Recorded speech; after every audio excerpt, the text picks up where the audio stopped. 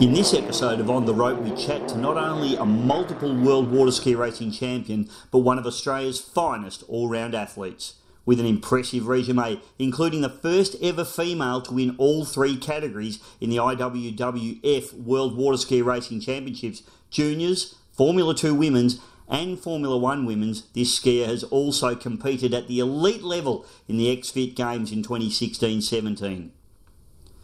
Chatting with On the Rope's very own world champion Chelsea Stevens, we get a fantastic insight into the challenges and the mindset of one of Australia's greatest ski racers, Ellen Jones. Welcome, Miss Ellen Jones. Thank you. Listeners, we are very privileged today to have what I would say one of the best female water ski racers in the world on the rope with us to hear the journey of the first ever female water ski racing athlete to win all three categories at the IWWF World Water Ski Racing Championships.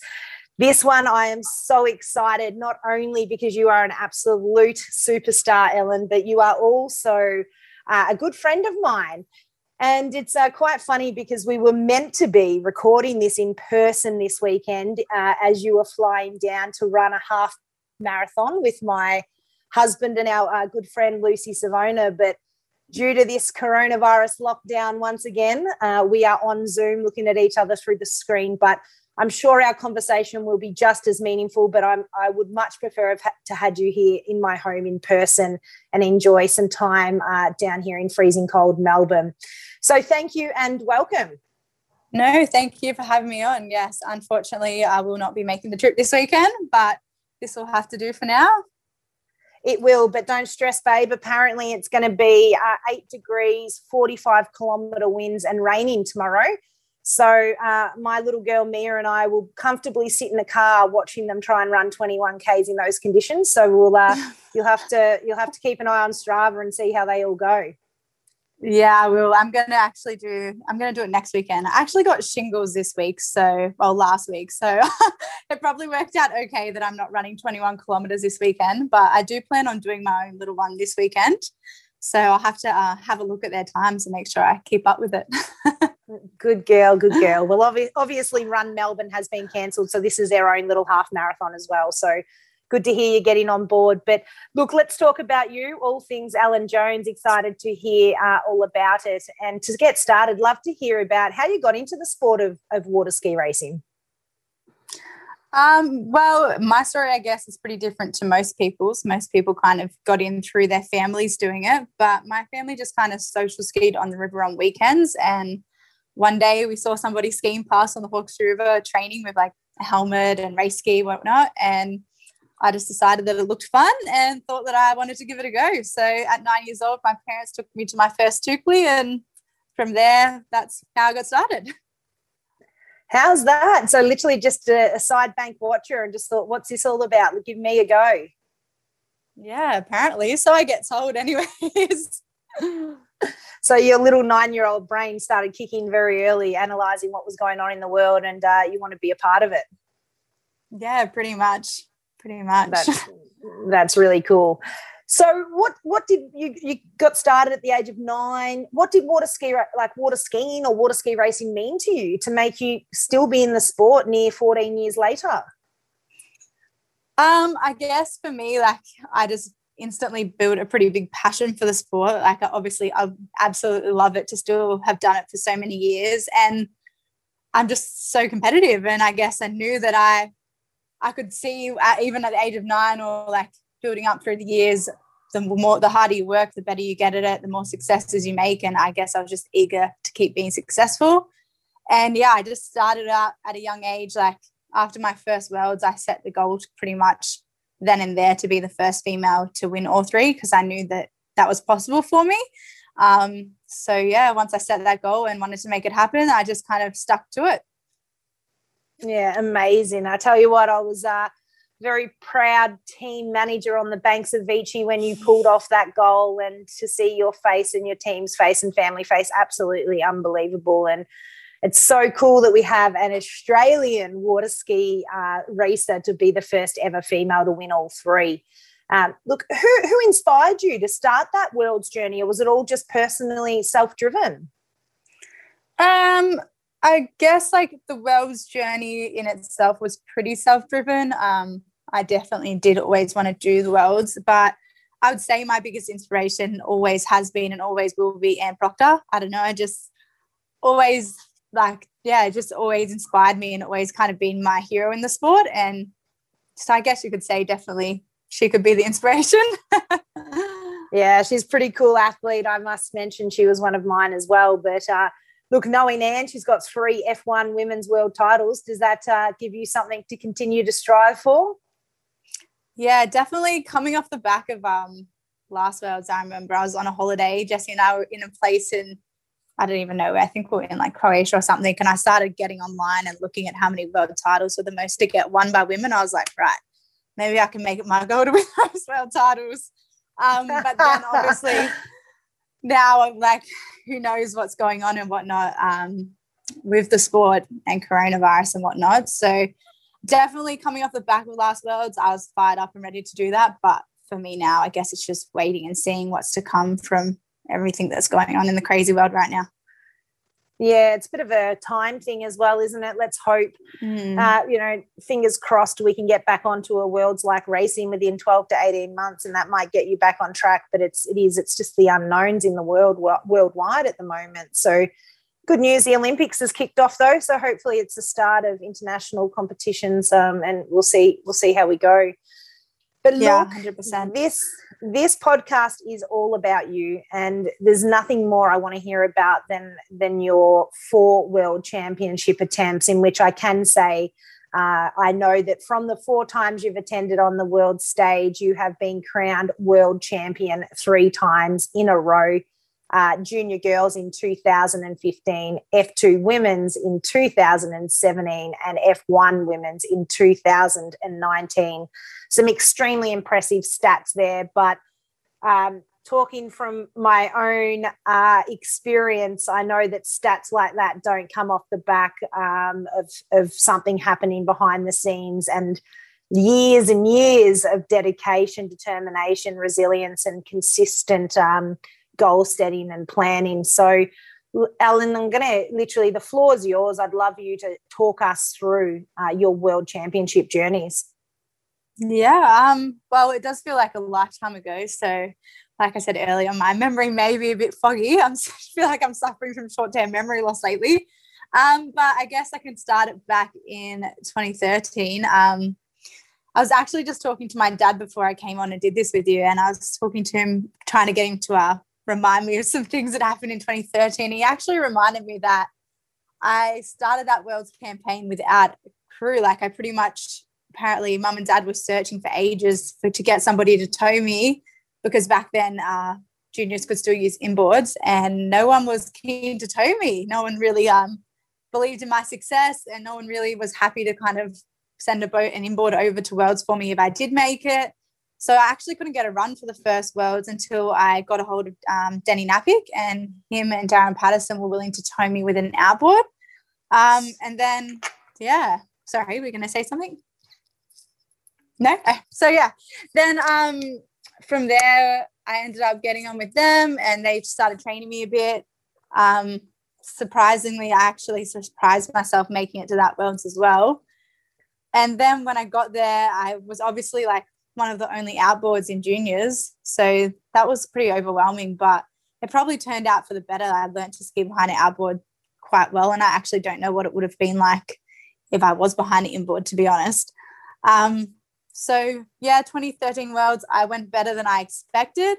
However, we did race that Worlds. Rachel Stapleton and I were pretty tough competition, and it did come down to the last race. So I don't think I was expecting to finish as close to her when I went into that Worlds, but then after the first couple of races, when I realized how close I was to her, I was so eager to actually be able to win that Worlds. Like, obviously you go over to a Worlds with the plan to win, but I was just nowhere near her when I actually went into that Worlds.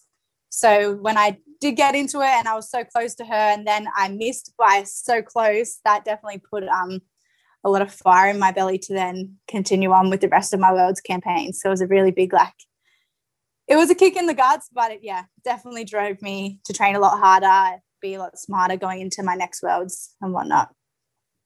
And then from there, I did my next Junior Worlds, which was in 2015. And from there, everyone actually had to ski behind outboards. So it was like everyone was in my backyard, which was nice. So, yeah, we did that Worlds in New Zealand. So I don't actually remember a whole lot about that Worlds. I just remember that, yeah, it was in New Zealand. It wasn't that rough, which I was slightly disappointed by. I think you've had a memory loss because it was in windy Wellington and one of the women's races got cancelled 25 minutes in because it was so rough. That's true. So I think your comment about it being not that rough is slightly misleading to the listeners. Okay, maybe. Race one was not that rough, and then the last three were crazy rough, in which one got cancelled 25 minutes in because it was near unskiable, and I think there was too much carnage on course, which I think you and I both didn't fall off, so that was a positive for us. I actually remember this now. I actually remember watching the women's. I remember watching the women's actually, and it was so rough, and I thought they better not call this off. I want to ski in this. And then they called it off and I was so dirty. I do remember that actually. Oh, so you missed that day. That day. I didn't get to ski on that day. And then they reran it on a day that I was the smoothest day. So maybe that's what I just remember. Okay, yes, I'll give you that one. Okay, it was rough. Okay, it was rough. Back to windy Wellington.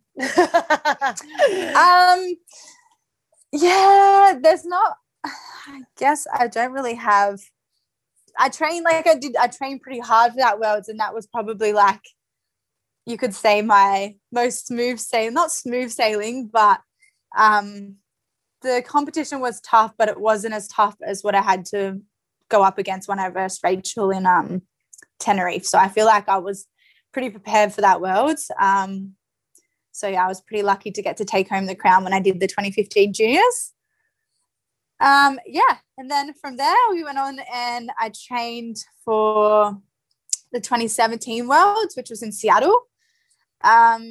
And I definitely could say I was probably a little bit underprepared for that Worlds. So I had done a bit of CrossFit, and I guess I definitely look back on that now and can see that maybe my commitments were kind of torn. I don't think that I was 100% committed to the Worlds like you need to be when you're doing a Worlds. And I look back on that now and know that.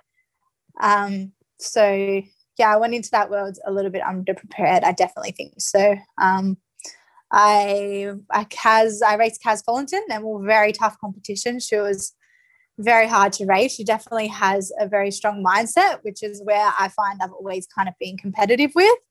So that made that Worlds really tough.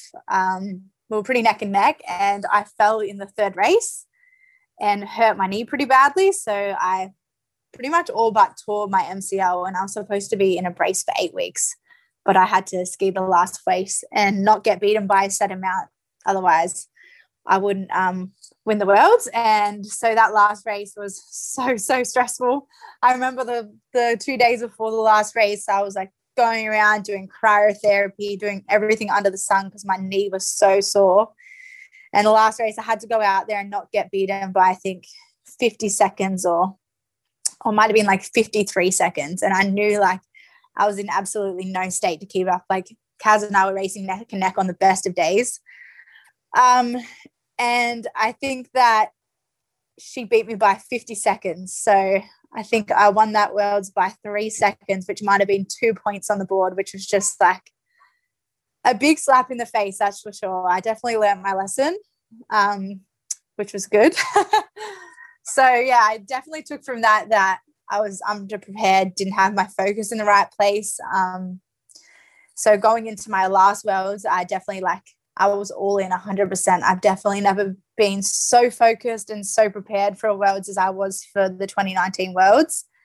I was lucky enough to crew up for that Worlds with Stinger. So I had Greg Houston driving and Danny Nappick observing, who had kind of been my observer for quite a few years. So he'd observed since training for the Seattle Worlds. Danny Cropper. Did I say Danny Cropper? Yep. Yeah. Oh my gosh, what am I thinking? Yeah. So yeah, they were just like such a great crew to crew up with. So I definitely trained pretty hard for that one. I wanted to make sure that I was prepared as I possibly could be, but I think it got a little bit obsessive, to be honest. Like if I missed a day on the water, or like if someone couldn't get out to tow me, I'd have bloody mental breakdowns. Oh my gosh, it got a little bit severe. So yeah, training for that Worlds, I made sure that I was out on the water like twice a week, training as hard as I could, putting myself in like tough mental situations, because I just didn't want to leave anything on the table. I wanted to make sure that I was definitely prepared and that I couldn't potentially let it slip away from something silly. So yeah, that's pretty much that then. I guess in 2019 too, it was your first time on the big stage in open women's, and there was some pretty big names amongst the mix of the field there. You had Madison Boyer, or Maddie Boyer, here in Victoria, obviously, also one of our good mates. But you also had Sabine Ortlieb from Austria, and Vicky Leesons from Austria, and a couple of USA girls as well. But I mean, I know that myself, I wouldn't have known what name to put down on the table if someone asked me who was going to win between yourself, Maddie, and Sabine. You were three of the best in the business for the last probably 5-6 years at the world's level. So it was a pretty big lineup in regards to the top three fighting it out. 100%. Yeah. I didn't know myself, to be honest. You are supposed to back yourself all the time, but yeah, I guess that comes down to why I was getting so like anxious and having like breakdowns if I couldn't get a run, because I knew that it was going to be such tough competition when we got over there, and it was definitely tough competition. Yeah. Look, I feel your pain. I know that going into Seattle, I was the same. I would literally chuck tantrums like my now 18-month-old child does if someone tried to pull out of a training session. I remember one day I rang 14 different boat drivers trying to get a driver. So yeah, I can feel your pain there, because you've set your goals and you've planned it out, and you know what you've got to do. And when something, unlike swimming or bike riding or marathon running, we can't do it solo. You need a team, and that's what makes it so difficult. You did mention in there that you said I made sure that I put myself in all these challenging positions, and you got a bit upset when things didn't go your way, and brought back a memory of mine, Ellen, that I want to jump back to in 2017 when you and I were both out at Brooklyn. Just coincidence that we were training at the same time. And it was a very, very rough day. I was out there with Daniel Cotton and Daniel Graziano, the two masters, giving me, the apprentice, some education. And we idle out, and it was ginormous. And I've got, I've got my rail on, because the boys are like, it's big. And next minute I see there goes Ellen Jones past on a freeboard, and I go to the boys, what the hell is this girl doing? And I remember I got up and struggled to get around on a rail, and I got in the boat, and I go, how is she doing it on a freeboard? And Grat said, oh, look, she's come off about 10 to 15 times, but she's persistent. She keeps getting back up. And I remember afterwards I said to you, I said, Ellen, what are you doing? Why are you on a freeboard? And your response was politely, well, that was the only way Jessie would observe for me if I went on a freaking freeboard. And you were furious. Do you remember that training day out in Brooklyn? Yes, I definitely do. So at that time, Jessie was training a lot for his CrossFit, and we all know that observing is not the pleasantest of jobs out in Brooklyn. It's pretty rough. And he told me the only way he would take me out is if I skied on a freeboard, and I hadn't even ever skied on a freeboard out there, and it was humongous. Oh my gosh. I remember just going off the top of a swell and honestly pin dropping into the water and then face planting. And I was so sad. And I was like, this is the day I'm going to get eaten by a shark, 100%. But is it the resilience? See, to me, when I look back on that story, I think it's the resilience in you that has made you the first ever female to win all three categories at the IWWF World Championships. Because let's be honest, there's a lot of athletes that wouldn't have stayed out there for an hour pin dropping off a freeboard in conditions that I would say honestly would have been 2 to 3 meters swell. And I remember being on a rail struggling to push my ski forward enough to not fall off, and I had bindings on. So, there's stories like that. And I think the good thing is to share something like that, the listeners don't see what happens behind the scenes. So You've just spoken through from 2013 to 2019, winning 3 world titles and getting a silver medal in the 4th, like it was a breeze. But you and I both know that's not the case. And behind every athlete, there is one hell of, there's one hell of a lot of hard work that goes on. There is times where you're out of bed at hours that you don't want to be out of bed. Give us a little bit of an insight into what a day in the lead up to a World Championships would look like for you, especially Vichy. You talk about how you left no stone unturned. I did kind of just breeze over everything, didn't I? I should have probably dived in a little bit more. In regards to Vichy, like you said, I did kind of set myself out a plan leading up to it. I am a big believer in kind of not tiring yourself out, and I think that my plan probably nailed right on the week of. I think if I did another week of training like I did, I would have been brown bread. But I kind of planned out my weeks, and I would make sure in every week I would go for a doubles run on the river, because I knew people like Maddie that I was competing against were so strong at skiing fast. And from what I had heard, I knew you had to ski fast in that first part of Vichy. And I also knew based off selections that like these girls are definitely stronger than me in this fast part of the kind of racing. So I made a big effort after selections to get out on these, like I was on these humongous doubles. They were Cameron Osborne's doubles. So the boots were like 3 times too big for me. But I would go out on them once a week just to try and make sure I could get that time under tension, get my legs like nice and strong. And I just made sure I had whoever I could get to observe was out there observing for me. My mum actually, this is a funny story, but my mum hated observing for me. One day I forced her to come out and observe, and I actually hit a log and the fin got ripped out of one of the doubles. So I cartwheeled for so long, and my poor mum, I've come back, I was so winded, and my mum's bawling her eyes out in the boat. And I was like, oh my gosh, like, cool, you're not hurt. So yeah, I would make sure I got that doubles run in, rain, hail or shine. That was a big priority. I also would do a lot of bike erg intervals. So Jessie would write me up these kind of intervals on a bike. I don't know if you've heard of a bike erg, but I think you probably have one. But they blow up your quads quite similar to the way skiing does, in my opinion. Anyway, Jessie would set me these targets that I remember so clearly. I would do them every Tuesday morning, and Jessie's mum would actually come out in the gym with me on Tuesday mornings, and I would cry every single Tuesday because he would make the targets so hard, but I wouldn't not get to them, but getting them to the targets would mean that I would cry because I was like, no, I guess my mentality that I wouldn't let myself fall short of them, but yeah, I would push my body so hard that it would end up in tears. So that was one big component of my training. I definitely just made sure I got them in. I trained CrossFit like 5 days a week on top of that. I also made sure I did like another big endurance session once a week, whether it be like rowing, running, ski erging, and then I would ski a second time a week. So I made sure I kind of just had a list of things that had to get done in a week, and I made sure that I got them done.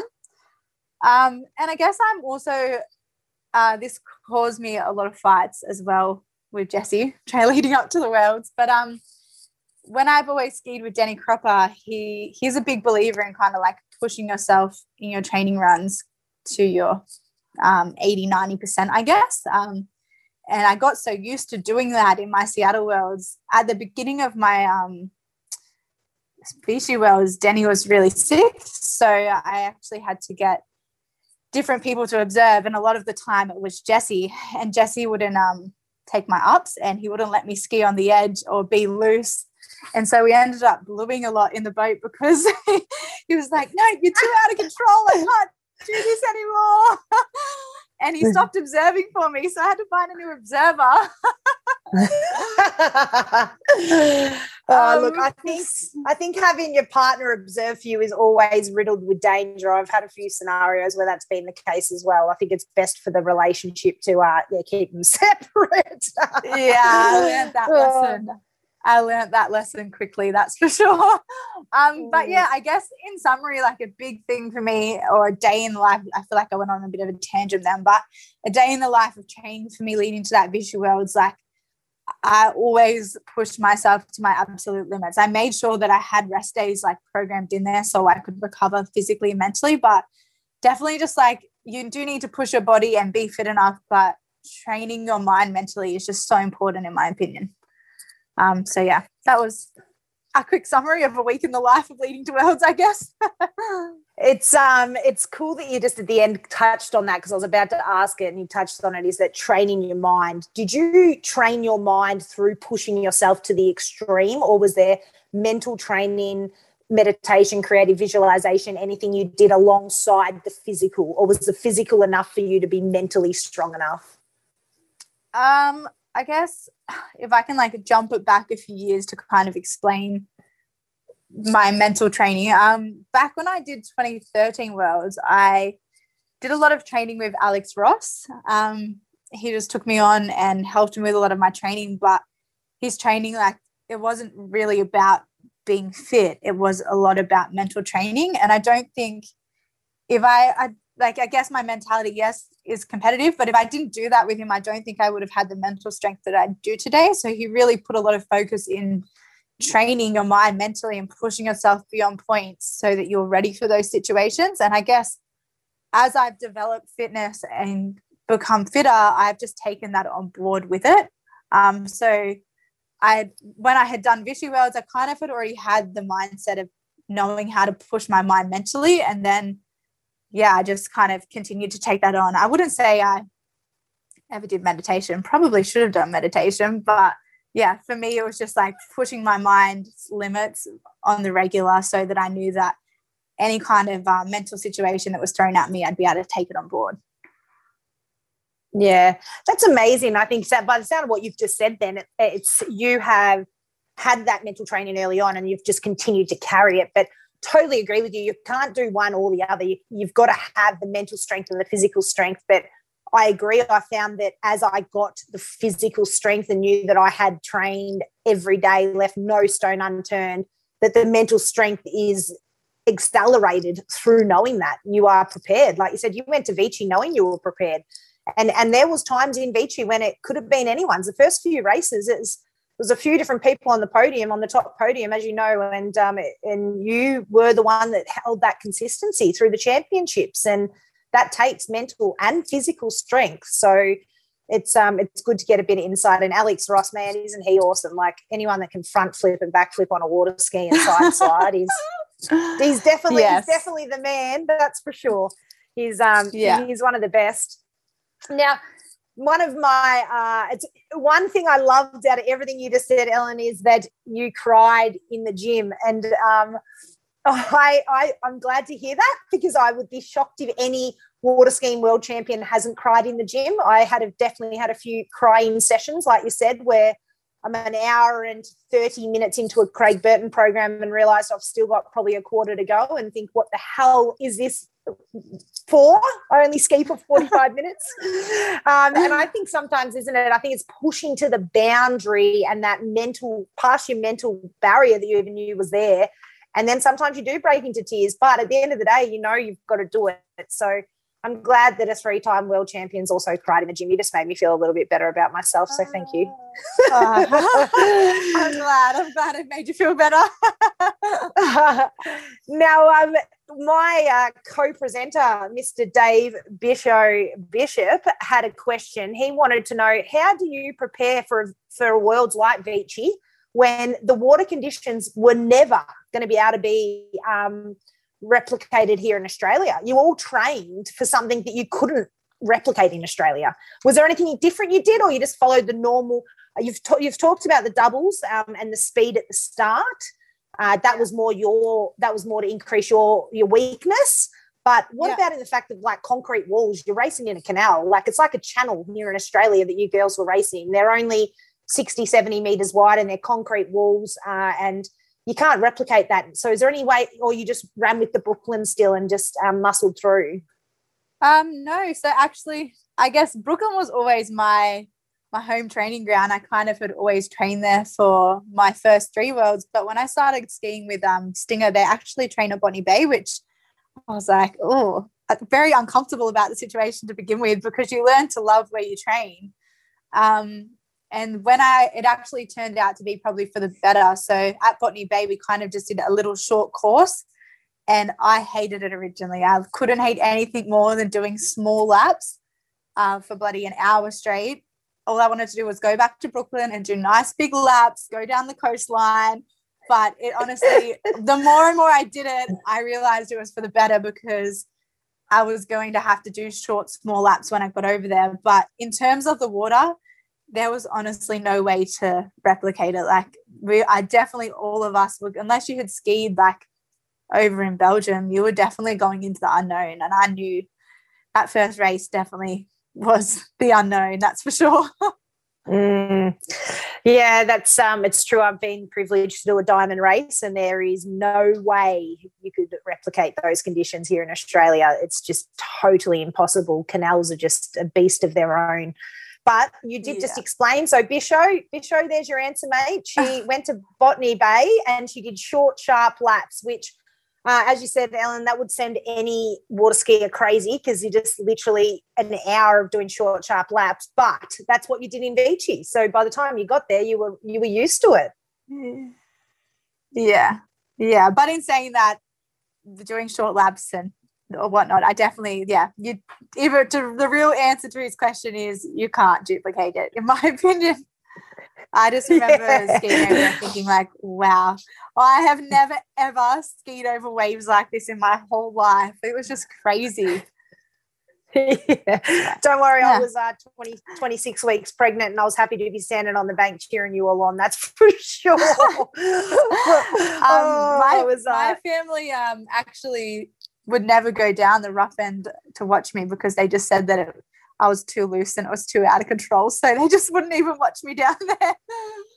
Well, as you know, my husband was out there in F2 men's, and I was very similar to your family. I just didn't go down the rough end at all, because I just didn't want to put my body through that sort of stress level. To be honest, I didn't want to put it through with any of you. I was so I was so nervous for every Aussie skier. So I was just sitting under the team tent, counting laps for you and doing your times. That was about it. So it was. Sorry. No, you go.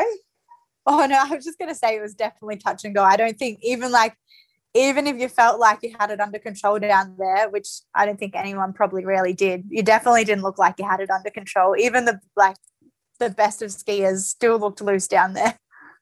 Exactly. Yeah, totally agree. Now, you mentioned through your World Championships talk how you went into 2017 probably slightly unprepared, and you faced a few challenges because of that, and winning that world title by 3 points, which nearly could have shattered your whole three in a row and winning all three categories back to back to back. But you pulled through by 3 points off the amazing Karen Follington, who actually had made a comeback into the sport not long prior to, so impressive effort on her behalf.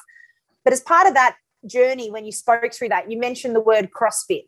Now, I think we have to notify the listeners that no wonder you went into that slightly unprepared or slightly imbalanced in regards to where your focus was, because correct me if I'm wrong, but you attended the 2016 CrossFit Games as an athlete, as an Australian athlete, as part of the CrossFit Games teams in juniors.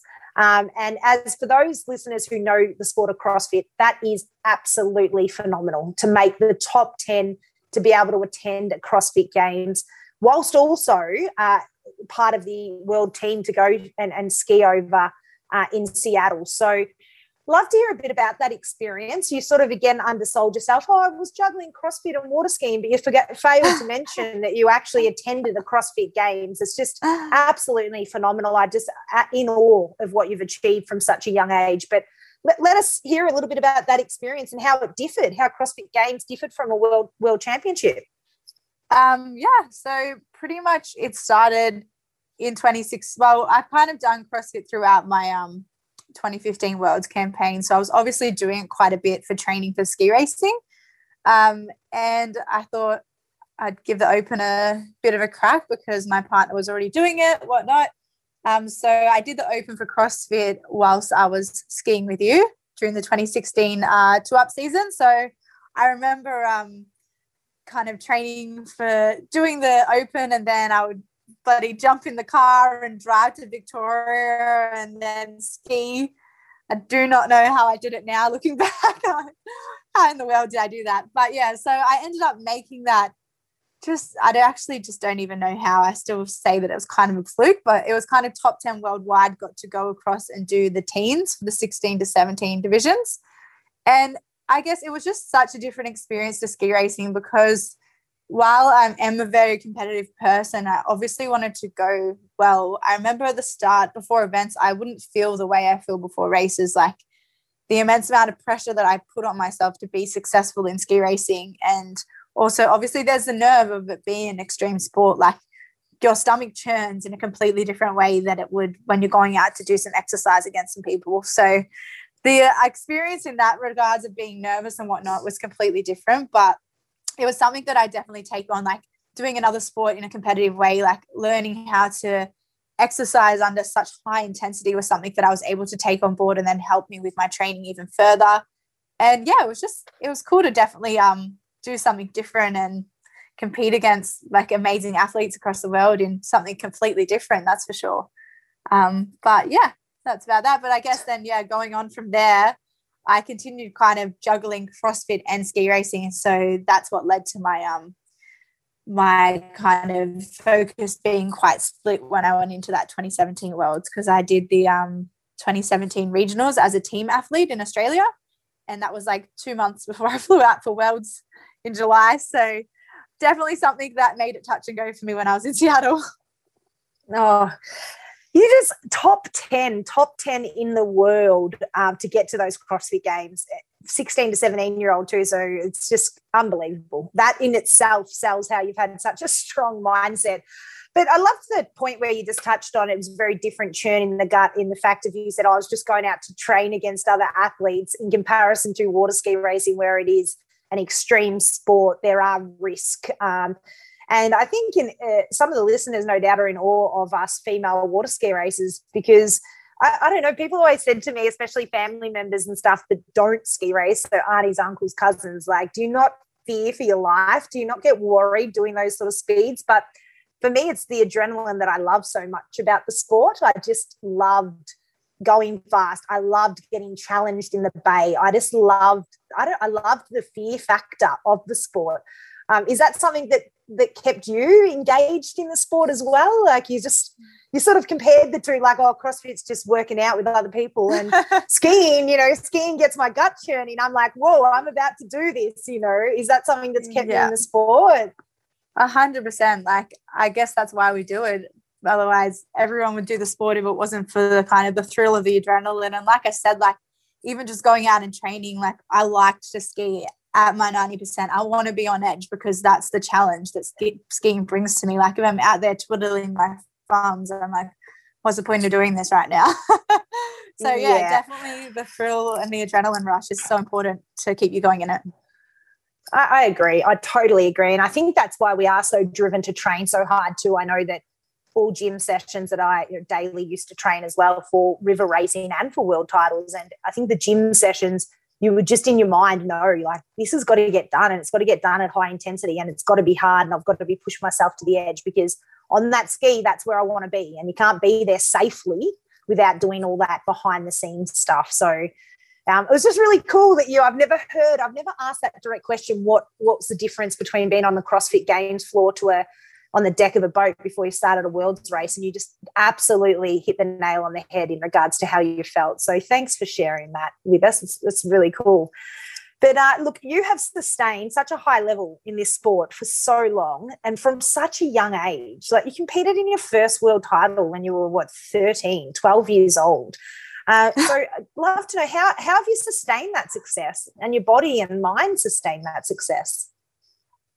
I think I guess when I was skimming over things, I've touched on this very briefly, but I've always been such a big believer in not burning yourself out. And I know that it is something that does happen to a lot of people when they start so young. So for me, like, I made sure not to let people, I know you probably know this too, but you hear about your competitors training and they're out skiing, and you're like, oh my gosh, I better get out skiing for the next Worlds. But if I kind of knew that I could do selections without being out and doing lots of training on the water. I would prolong training on the water until I had actually made the team. So pretty much for each Worlds, I didn't do very much on water training until selections was done, because for me, training on the water and going out to Brooklyn and going out to Botany Bay is something like I genuinely enjoy doing. Whereas if I was to do that for a whole year leading up to Worlds, I think I would lose the love for it.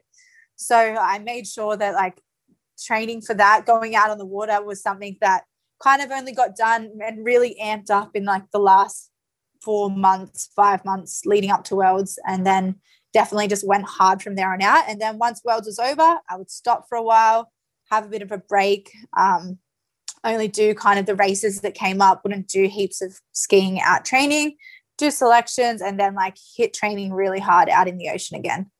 So yeah, for me, it was just definitely kind of making sure that I wasn't consistently doing it, giving myself breaks so that I could still love it rather than it be a chore. Really, really good information to share. And I think extremely critical part to sustaining success is making sure that you love it. You use that word a few times. You know, I love training in Brooklyn. I didn't want to lose the love for it. And it's so true. You know, you don't want it to become a burden, right? We do this because we love it. We're unfortunately amateur, you know, unpaid athletes. It'd be super cool if we could be paid athletes and do this as a job, but we don't. And if anything, it costs us a lot of money. I remember that most of my university and high school studies was based on the fact that I needed money to water ski. So, you know, it costs money. It doesn't make money. So you need to love it. And that's what we do it. And there's this really cool motivational video that's like, you know, if you don't love it, you ain't going to make it type thing, you know, and it's so true. You got to love it. You got to want to jump out of bed at 4 or 5 a.m. to get down there in Botany Bay or Brooklyn and hit the water, don't you? So some great feedback there. Look, we can't do this sport without a circle of people, as we spoke about when you and I both had tantrums over people pulling out of training last minute. And so important to know who's in your circle, who's been. I know you, thankfully, thank you for explaining all your Worlds crews. So we're across all of those, and you and I share one thing in common. I just found out, which I actually did know but didn't link, that Darren Patterson observed for both of us in our first ever junior Worlds. Mine, this might illustrate our age gap, although we're very good friends. Mine in 2001 and yours in 2013. Yeah. But, Pat observed for both of us, which is pretty cool. And I think a good observer to have on a junior Worlds, because he you know what, he doesn't miss a beat, that bloke. I don't know how you know how he knows when you're comfortable and when you're not, but he does. But who was critical in your circle outside of just your crews? Because I know the crews get the recognition, but for me personally, there was 5 or 6 people that weren't in my race crew that absolutely helped me win my world title. And I have no doubt, without those 6 people that trained and did all the hard work and hours behind the scenes, I wouldn't have become a world champion. So who was in your circle? Well, obviously definitely my family. Like, I've been fortunate enough that I've raised from such a young age that obviously, like, without my family's support and without their funding, then none of it would have been ever possible. So my family definitely hits top of the list, that's for sure. My partner, Jesse, I've been with him since I was a spring chicken. So he pretty much have been with him since I was literally 14. So he's obviously been such a big support. And he, like, from my New Zealand Worlds, he's been the one who's helped me with training, who's helped push me mentally. He's a bit of a tough person to please. So you're always trying to make sure, like, you're achieving his targets and everything. So definitely he's the person who's helped me physically and mentally. But in regards to last Worlds, definitely could not have done my training without Bob Robinson, so Stephen Robinson and Jack Houston. They were like my absolute rocks for training. They had no obligation to take me training, but they were always there for me and always supporting me. And in the back end of my Worlds campaign, I had a lot of help also from Carter Robinson's dad, Paul. He took me out training a lot, and then their observer, Evan. So I was very lucky to have a few people who just really helped me get through that were outside of my crew, but definitely big emphasis on Bob and Jack, and especially Jack Houston. He was just like, he honestly did everything for me last Worlds. He would drive me to training. He'd take me on my doubles runs. I could not have done that Worlds without him being there for me, that's for sure. Yeah, it's good to share the names because I just know the amount of effort that goes into winning these world titles, and those people in the background, although they don't expect recognition, they 110% deserve it. They make us look good, that's for sure. So, Bob Robbo, I love that guy, and he was also your team captain. So he also got to enjoy. He got to enjoy your World Championship Open Women's win as your team captain. So at least his training paid off for him as well. He got a gold medal. So good on Bubster. And I also know he's a frequent attendee in your gym as well. So when he goes to gym, when he goes, yeah. So he frequently attends once a week. Good boy. Well, once a week's better than none, isn't it? So look, I got to jump in here. Hope Julie Jones will, no doubt she's going to listen. She's your mum, but block your ears, Julie. You did mention that you and I got to ski together when you were competing in the CrossFit Games, and you were an absolute trooper scooting down to Victoria to ski with me. At the time, you were 16 years old, and I think our observer for that season and my observer, Christian Apps, continually reminded me that you're only 1 year older than his daughter, and he didn't feel that safe and correct pulling you as quick as we were back then. But I remember we had a pretty cool race, and you had I think you competed on the Friday, or you had to compete the Monday or something for the CrossFit Games to get into the CrossFit Games. And that was the Robinvale 80. And you came down, and I remember you just being so nervous about it all because you're like, I haven't done much skiing and got the CrossFit Games on. I was like, babe, stress less. We're having some fun. We had Trent Sauer, the big Merc Force F1 machine. And we're like, literally, it's just going to be fun. And I remember Julie saying to Apsy, don't pull her over 100 and don't do this and don't do that. And Apsy's like, oh, my God, I keep forgetting this girl's nearly the age of my daughter. And that race, we went on and won Open Women's and got the race record in that 2016 Robinvale race. And Julie, as I said, block your ears because I think we actually hit 111 or 112 mile an hour or something in that race. Which was all you waving up because we said it's your race, Ellen. You do what you want. But yeah, I remember you being so stressed because you were sort of like, I don't do much of this river racing quick stuff and all of this. And I tell you what, girl, you definitely pulled it off that day. That's for sure. Yeah, I remember that actually. I remember my dad actually was at home looking at the race safe and it came up with our top speed and he called my mum straight away and told her how fast we went. I was going to say, was that pre-race safe days, but clearly not. So I'm sure no, Julie it wasn't would have been pre-race safe. Oh, shit. Well, that's not good, is it? We can't hide that. But anyway, six. Right.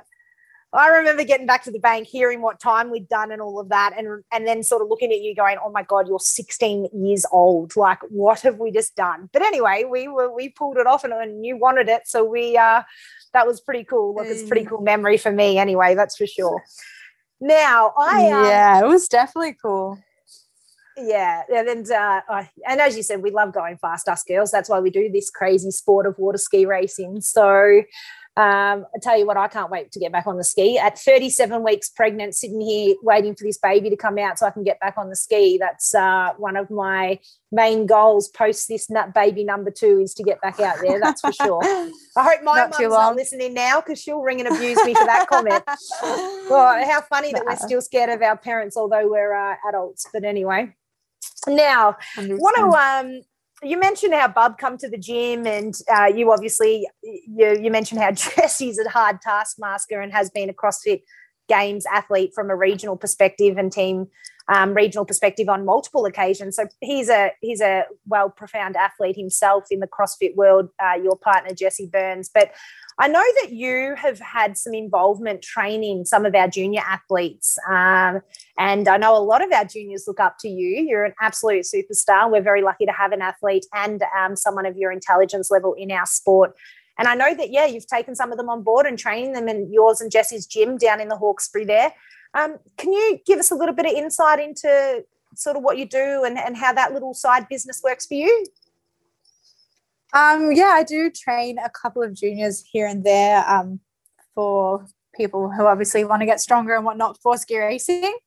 And mainly I just focus on getting them like a little bit stronger because I found throughout my years when I was younger, as soon as I became a bit stronger, skiing was just instantly a whole lot easier. So getting quite a bit more strength, but just learning how to like tackle harder workouts. Like I said, building up a bit of the mental training to prepare them for skiing, and yeah, just like a bit of that like long distance workouts, kind of knowing how to get through that mentally. That's mainly what I focus on with them there. And a little birdie told me, though, that you take that service one step further and you actually reach out to all your junior athletes post races, ask them how they felt, if they felt any weaknesses, so that you can then tailor their programs back in the gym. Is this correct?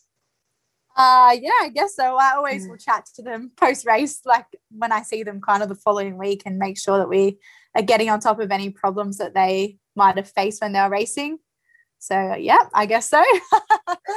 It's so funny because I see you as a junior myself, and here you are coaching our next generation. And I just love that. It's so inspiring that we've got an athlete like yourself that is putting time back in. I'm sure you are well aware how much I am passionate about juniors in the sport of water ski racing and the future of our sport down here, especially in Victoria, where I can try and make a difference. But it's good that we've got someone like yourself up there doing a very similar thing and supporting the juniors. And off the back of that, love to get your take on Junior Worlds. What's your opinion about Junior Worlds? Do you think it's good for athletes to be thrown into such a competitive environment at a young age? Or, have you of the views where you think that potentially we could wait until we're 18 and older to actually attend the world stage? I do know this is quite a controversial topic that does get spoken out about throughout skiing, but being someone who has competed in 2 junior worlds myself and continued on so many years later, like I am a huge believer in junior worlds. But in saying that, like people who are doing junior worlds have to be doing it for themselves. Like I think in the sport of ski racing, in any worlds, you have to do it for yourself, for you to, like I said, enjoy it, still love it for many years down the track. Like I know a lot of people are concerned about junior worlds burnouts and all the rest of that. But like I said, I believe if people are in there doing it for themselves, not going too crazy with the training, just doing what they need to do to make it happen, then there's the potential for people not to burn out. I think people probably burn out when they lose their love for it. My take on junior worlds, I'm a believer in it, and I would love to see it continue happen. That's for sure. Well, that's good. And you are right. It is a controversial topic. And I'm, to be honest, I'm a bit of a fence sitter because I agree with everything you've just said for an athlete like yourself. But then I also do see athletes where there's potentially more pushing behind the scenes, and then we lose them out of the sport post junior worlds because it's all been too much. And as you said, they begin that phase of hating training and hating the sport. So I think there is the hard thing is it does come down to the individual athletes, and at such a young age, that's where it is really hard decisions. I'm a fence sitter. I'm like you. I did juniors when I was, just turned 15 years old, and I was in the sport 26 years later. So I think it depends on the individual, but it is a very controversial topic, and it's good to get your opinion because I think it's important that we hear about all the different athletes who have competed at the junior levels and how that's affected them. So thanks for sharing that with us. Off the back of that, you've been in the sport, like I said, near 14 years yourself. Who would you have to say would be one of the toughest competitors over your whole journey from right through? Who's someone that you just always used to roll up to a race and think, oh, gosh, not you again? We've all got one.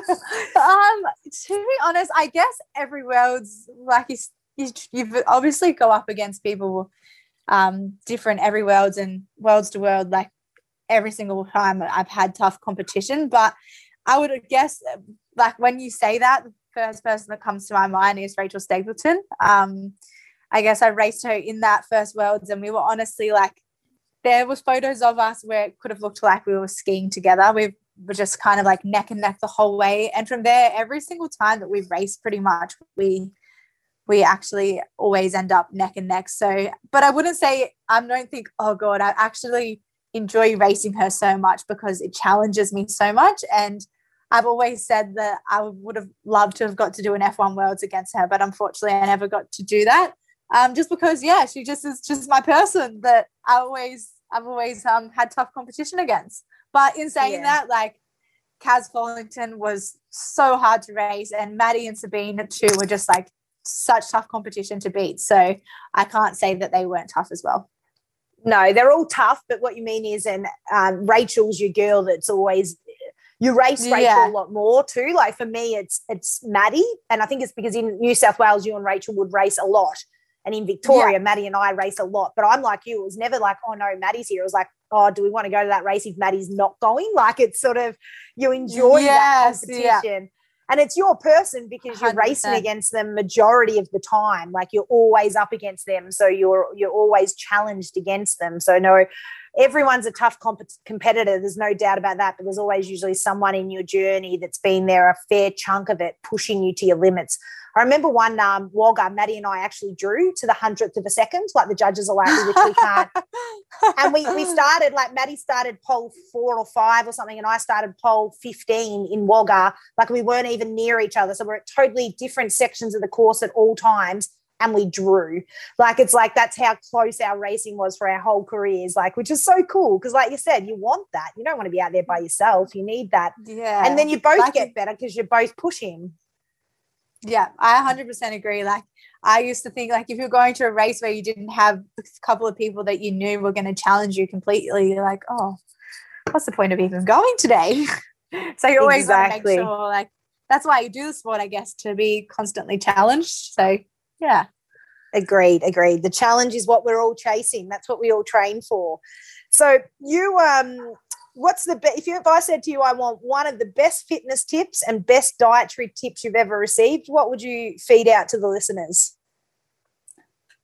This one kind of stuns me a little bit. I don't really have a dietary trip, to be honest. I couldn't actually tell you that one. I've just Lucy's not going to be happy with that comment. I know, honestly, she's not. At least say a balanced plate. A balanced plate. Yeah, or something. Definitely. I think that for me, it's just making sure you feel in your body. Like, obviously, you can't. I definitely think like calorie deficits or not eating enough food is definitely not the way to go when you're training hard for a sport like this. Making sure you're eating plenty of food. That's definitely my diet trip.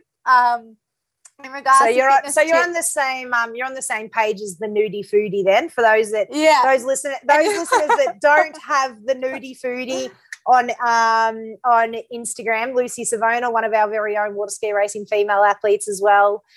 She is massive on, as Alan just said, fueling the body appropriately, not starving yourself. So jump on at the Nudie Foodie and check that out. Hey, Ellen. Yeah, hopefully I did Lucy proud in that comment. And from a fitness perspective, it doesn't have to be an actual workout. It can be like actual consistency or whatever you think is the best thing that someone's given you in regards to fitness advice to keep at the top of your game. In regards to fitness advice, probably making sure you have scheduled rest days. Like it's so important. Like I said, those last few months leading up to like what you're training for, making sure that you're getting rest in and recovering your body is so important. And it's funny, isn't it? Any tips? Well, I've got one that I'll share in a sec, but it's funny that you say rest days, right? Like as if like you've got to have them, because most people would be like, oh God, I love rest days. But when you're in the zone, I remember in the lead up to both New Zealand Worlds and Seattle Worlds, when a rest day was in my thing, I would be like, can I do yoga? Can I at least do this? Like I would just not want to rest because I'm like, my competition mightn't be resting. And my trainer would be like, you need to rest your body. So you're going to rest. You're not going to do anything. You want to stretch for 5 minutes, go ahead. But, I think it's hard as an athlete to rest, which sounds crazy for some listeners, but that's an awesome tip. One of the best tips that I received was off Wayne Moore. And he said to me, the only person that's going to get you out of bed at 4 and 5 a.m. in the morning to train is yourself. He's like, if you think anyone else cares about your success, you are wrong. And I just remember like it just embedded in my head, and it embedded in my head just in life in general. If you think anyone else is going to come and help you win something or achieve your goals, you're wrong, including your own partner. Like no one else can do it. You've got to do it yourself. And I think to me, that was the best fitness tip because it wasn't about a workout. It wasn't about a certain way to do something. It was like, if you want to get it done, you got to do it. Like and that comes back to that. What happens behind the scenes? Like everyone sees us at the Southern 80 or at the world titles on the deck of the boat or getting that, first place trophy. And they're like, Oh, wow, how lucky. That's so cool. But they don't realize that we've done like 20 to 30 hours of work every week behind the scenes to make that happen, you know, and it's so true. Like, I just think rest days. Yeah, rest days mixed with the fact of coming to the realization you're the only one that's going to make it happen is pretty important. Now, we have held you up for a fair bit of time. Not that there's much we can both do in lockdown, hey, but no, don't have many places to be right now. No, we're both pretty safe to keep chatting. But what I do want to know is what's in the future for you? Like, where are you heading? And this is just and who's Ellen outside of ski racing? Like, ski racing is one party of life, but where are you heading from a sport perspective, but also from a professional perspective? Because this was something I did pick your brain on last time we caught up down here in Melbourne, and you had a massive career shift, and I was like, hang on a minute, that's not what you were doing. So who's Ellen outside of ski racing? Yeah, well, I guess originally I am passionate about the health and fitness scene, and obviously I've grown up training my whole life. So I always thought that I would want to do something in the health and fitness kind of industry. But I guess I had a bit of a career shift probably about a year and a bit ago now, and I'm doing a construction management degree. So Ellen outside of ski racing is a lot of study, a lot of work, and just that back and forth, really, study and work. But yeah, I'm currently doing that degree, and then with the hopes to do project management in the future. So yeah, that's me. So we might see the sexy 3-time blonde water ski racing world champion on a job site with a hard hat telling all the boys how to do their job. That's the goal. That is the goal. And I usually try and work pretty hard to make my goals happen. Oh, I love it. I love it. It's so good. It's so good to hear that you are, considering a career in project management, which is probably heavily male-driven career as well, to be honest. So that's really cool. Well, thanks for sharing that. That's very interesting. We'll see Ellen Jones amongst the men on the job site. Love it. It is good. Mind you, you'll be the big boss lady in the office. You won't have to go out to the dirty job sites much. But good to know what you're doing outside of the sport of water ski racing. But what does the future hold inside the sport of water ski racing? I know there's some uncertainty at the moment, but let's pretend we're going to get over that little COVID-19 disaster and we're back on the water. What's your thoughts moving forward for the sport of water ski racing? Yeah, given that if COVID is to go in kind of the near future, my goal obviously would be to continue on. I'd love to keep doing like the classics. I was loving them. Like I said, before this all happened, like I was absolutely loving ski racing, loving all the classics. So the goal would be to kind of continue on doing them. And then see where it all goes. For me, like doing another Worlds and whatnot is definitely about making sure I have the right crew behind me. So I wouldn't jump in and say 100% that's where I'm going, but I'm definitely not closed off to any of that. That's for sure. The world is still your oyster. You're still got a fair few years ahead of you, and in between now and then you've had a nice rest as well. So it'll give you some time to rethink and rebalance and get back into it. And you're going to head down to Victoria in October. You and I are in a bridal party together, the Cuff wedding. So I can't wait for that. And we'll be able to have a bit of a dance floor and cocktail session that weekend, I have no doubt. So we love having you down here. We always laugh, don't we? Because I think you've skied with more Victorian females in river racing than you have with New South Wales. So we pretty much own you. Yeah, pretty much Victorian. Yeah, we are more than happy to claim you, our 3-time world champion. We're happy to have you here in Victoria. All of us Victorian girls love you. We've tag team skiing with you, that's for sure.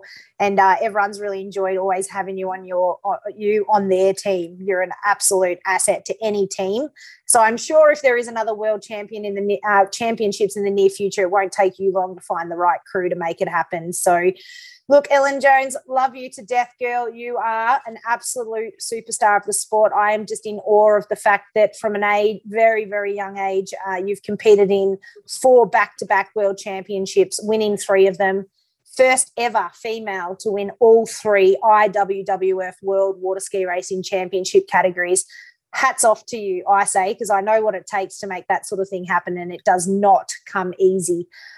So I just can't thank you enough for giving us the time and the listeners the time to listen to your journey, but also some of the struggles and some of the tears that have happened in the gym, some of the relationship screaming matches that would have happened after training sessions. It's not all sunshine and rainbows, that's for sure. And, we love hearing behind the scenes of some of these amazing athletes in our sport. So thank you very much. I've had a great time chatting to you today, and I can't wait until we can get you on that plane down to Victoria to have some fun with all of us girls again. Thanks, Chels. It was great to get on and kind of talk about my journey and kind of rehash some of the things that I've probably forgotten about. So thank you very much, and thank you for all the kind things you've said about me. No worries. I look forward to some good times ahead and watching you continue to thrive in the sport of ski racing, but also in the construction industry in your future project management career. So keep the head down, keep in the books. As I said, we all need to have half good careers to pay for the sport, don't we? So when mum and dad stop, it makes it a bit more challenging. I'd give you the hot tip. So yes, you enjoy your time. Say hi to all the loved ones up there. We're thinking of you all in Sydney. Hopefully we can get on top of this Sydney outbreak very quickly, and it's all in the distant future, and we all get back to life as usual, and most important, get back to that adrenaline rush of water ski racing. Yes, that's for sure. Thanks, Chels. No worries. Look after yourself. Bye-bye. This episode of On the Road was brought to you by Coldy's Bull Bars and Tow Bars, Savage Force, and Automation and Robotics Services. It was produced by Boris the Boxer Productions in conjunction with Bisho Media, Mel's Media, and Bad Lad Productions.